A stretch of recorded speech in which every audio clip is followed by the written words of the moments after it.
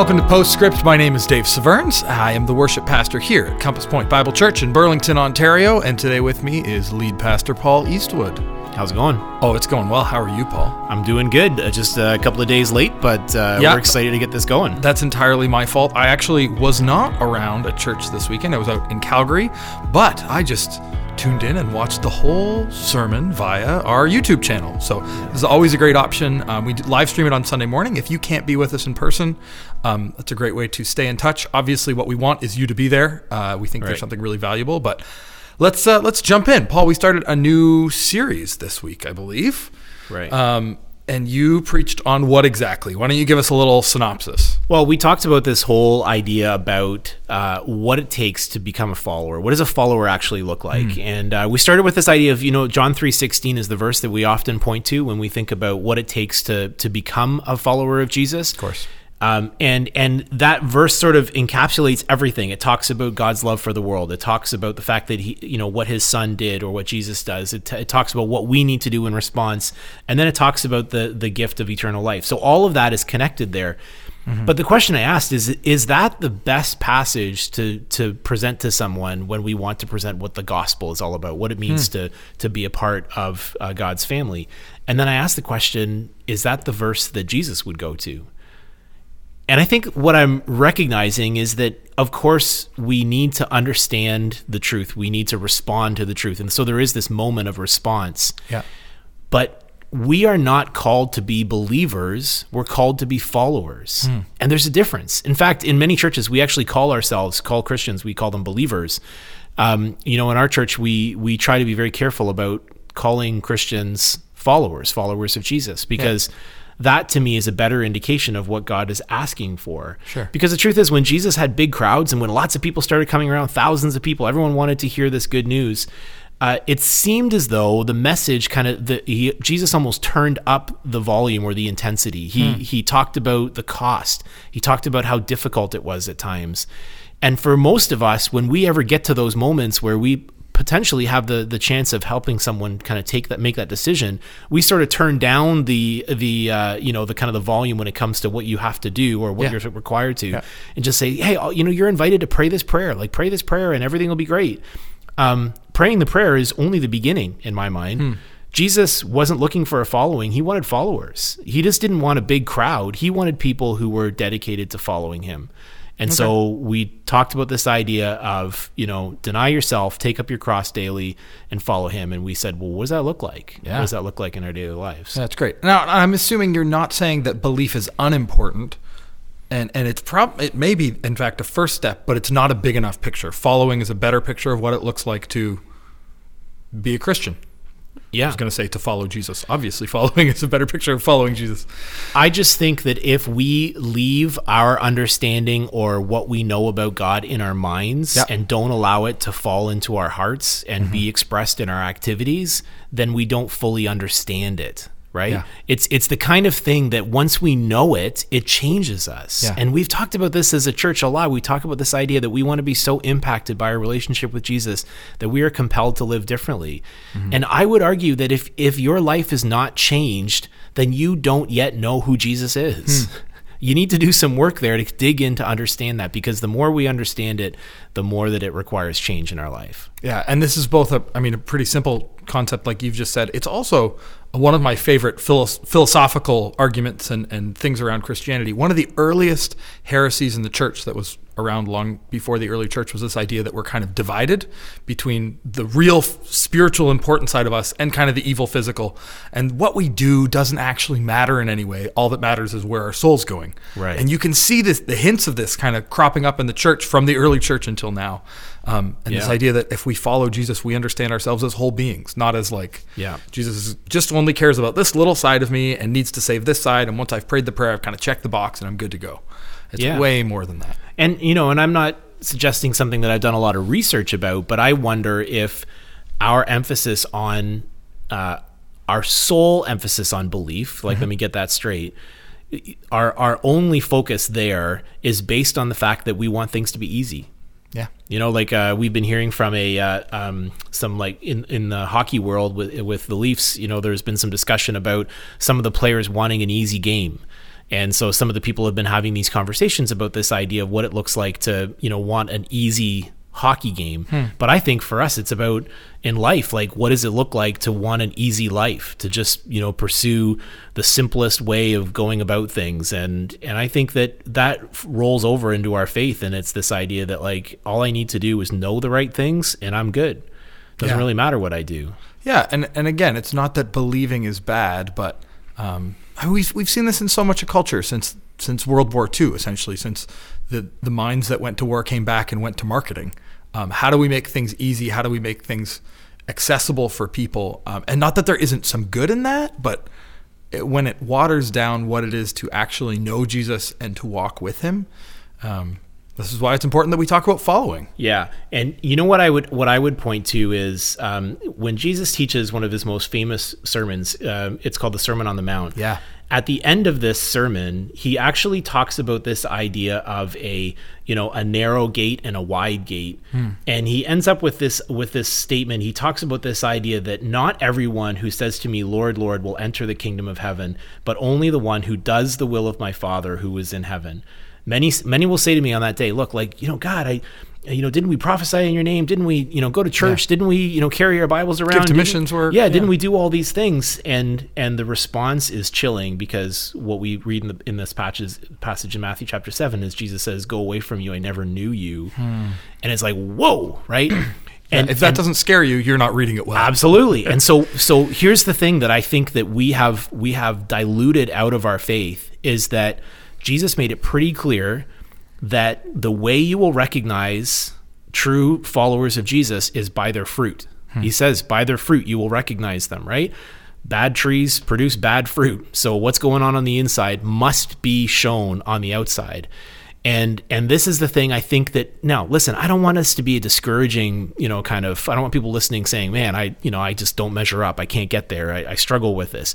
I get that. We all struggle. Yep. But our goal is to pursue this. Our goal is to pursue transformation to the point where the fruit that's produced in our life, the things that we do, is a reflection of what's going on the inside. And it's not just something that we add on it. It is necessary as a follower of Jesus.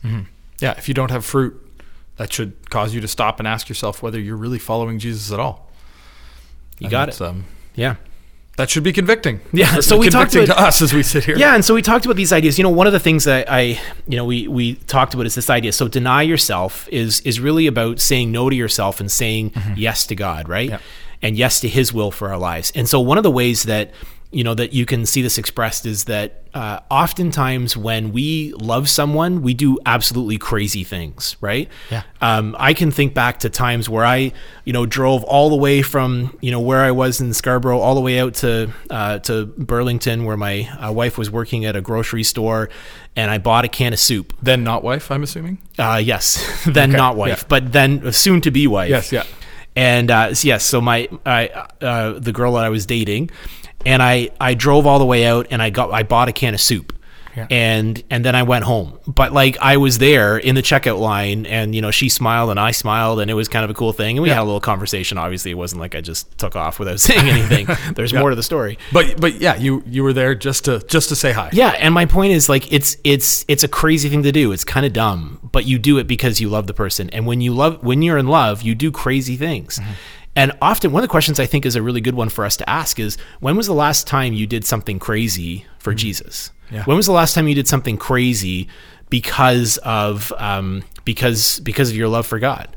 And I think a lot of us, we can't answer that with very crazy stories. We kind of say, well, once I didn't sleep in, I actually went to church rather than, whatever. That's not a crazy story. What are some of the ways that God inspires you to do things that are just so far outside of the norm because of your love for him? That's that to me is an indication that you're a follower. Yeah. And when you do those crazy things, you may have friends, you will have friends, I would say, and friends who maybe even love Jesus kind of ask you, what are you doing? What's going on here?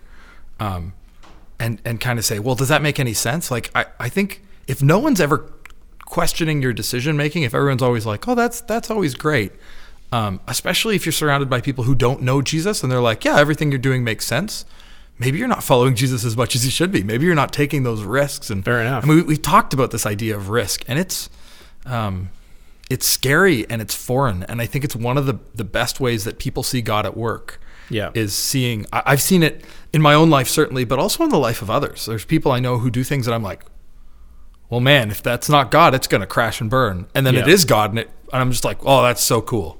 Yeah. Right. And we should be able to see those moments and celebrate those moments. And yeah. And so a lot of people ask the question, okay, so what does this look like? Like, what do I do with this? What's my next step? And in the message on Sunday, I talked about these 3 people that came to Jesus in the end of chapter 9 who are obviously not following him for whatever reason.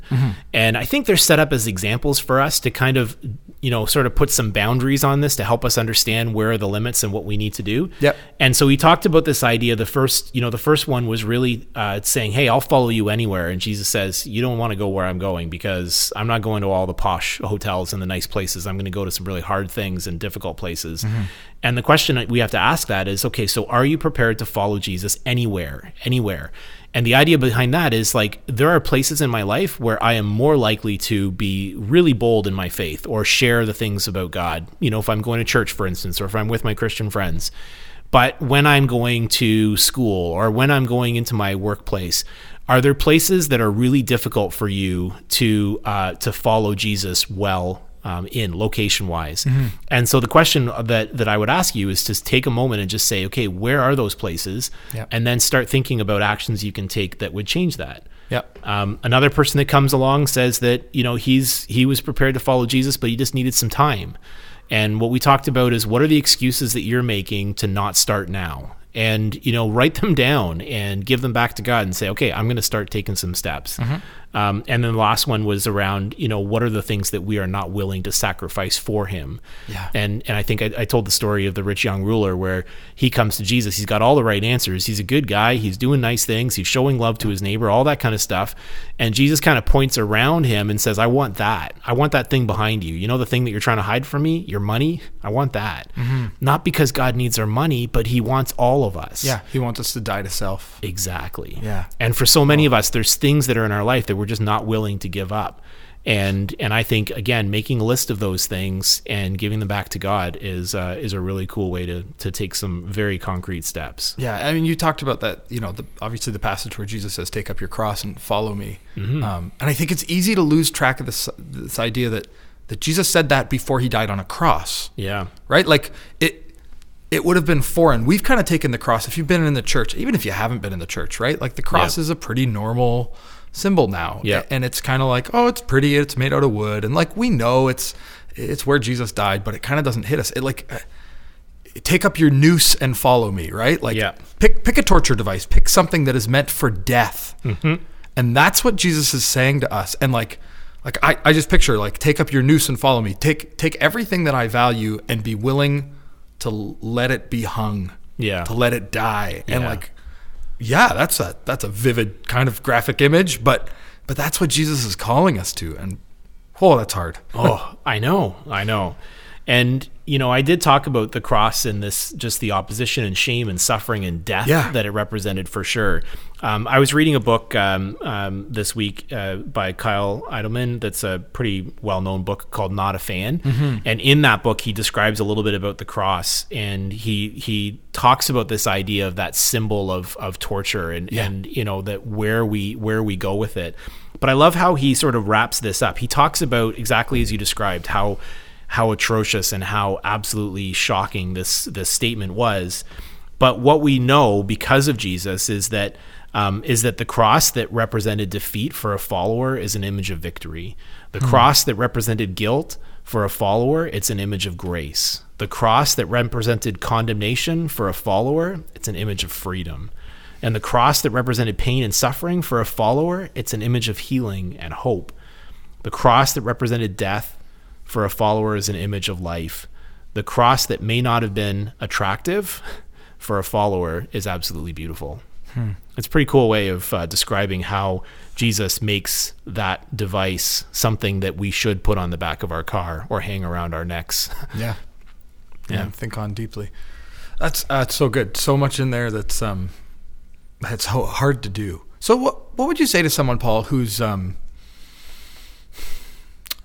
maybe who hasn't got into this deeply and who kind of walked in Sunday or is walking in now and thinking, yeah, I'm a believer, but am I a follower? How would you encourage that person to start shaping their life as a follower of Jesus? Are there simple habits we should engage in? I know we just went through a series on habits. Are there, like, what's a first step? Well, I would say that asking the question to begin with is great. Like, that's a good place to start, to recognize that, there's more to this, that, yeah, you know what, I'm realizing I am a believer. I believe who Jesus was, that he did what he did, but I'm not sure if I'm following as well as I can. I think that's a really great place to start. So even asking the question is actually a really good first step. But then I would say I would take those three things that we talked about. Are you willing to follow him anywhere? Are you willing to follow him now? And are you willing to give up anything for him? So ask those questions about, kind of where and when and what you'd be willing to give up to follow him. And so you could even make a list if you wanted to, take out a book and start writing down some things, some places you don't want to go or follow Jesus, or some things that you don't want to give up, and then, pray those things back to him. Yeah. And I think it can be really helpful to not just make mental lists of those things, even to either write them down or to sit down with someone, and be like, hey, this is where I'm at. I'm just thinking through this stuff. Well, and let me put it another way. So we're in a season of Lent right now, right? And so in the season of Lent, it's really popular to say, hey, what are you giving up, right? And a lot of times what we talk about is, I'm going to give up chocolate, or I'm going to give up eating fatty foods, or I'm going to give up drinking coffee, or whatever it is. And I'm not saying those things are necessarily bad, but what I'm saying is that being a follower is not saying no to some things, it's saying no to ourselves. And so I think the question might be, okay, for Lent, what am I going to take up that is going to begin to actually make long-term changes in my life? So maybe for Lent, instead of giving up chocolate, say, I'm going to take up reading the Bible every day. Some of those very simple practices about Bible reading or prayer or Bible study, or even getting involved in service. Those are ways to start saying no to our own desires and start saying yes to God's desires. Usually even in Lent, the things that we give up, we're giving up for ourselves, right? I mean, I realize that I'm getting really unhealthy with the amount of coffee that I'm drinking, so I'm going to give up coffee for Lent. It's not really about denying ourselves. It's actually about trying to make ourselves better. Yeah. And I think the point of Lent is really to prepare for Easter, which is actually about laying ourselves down and sacrificing. Well, and the part of Lent that most people miss is, great if you're going to give up something, and if you've recognized that it's a vice in some way, sure.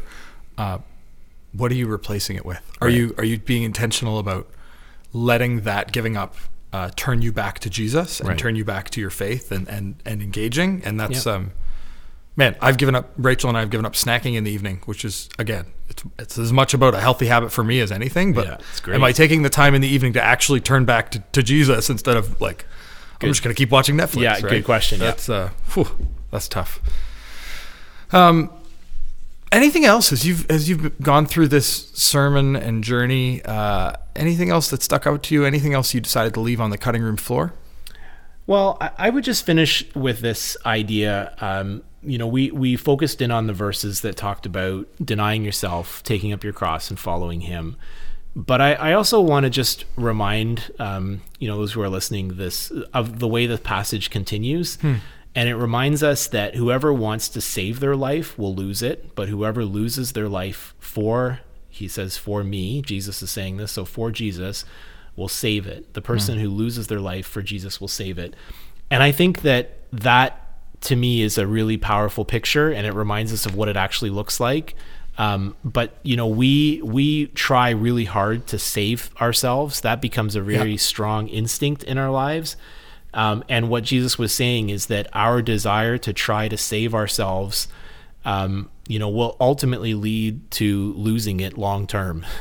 And he says that those who are going to resist the desire to save, instead to lose their life, which means they would accept opposition and accept the shame and suffering and some of the things that come with being a follower of Jesus, that is the place that begins to move us towards, gaining our life forever. Yeah, I love that. And I love, if anyone, if you were here the last couple of weeks, we were talking about Ecclesiastes, right? And this idea that the more we try to grasp something, the more it slips through our fingers, right? The more we try to hold on to our life and not give it up, Yeah. the more it slips through our fingers. And what God wants for us is actually the best thing for us. Yeah.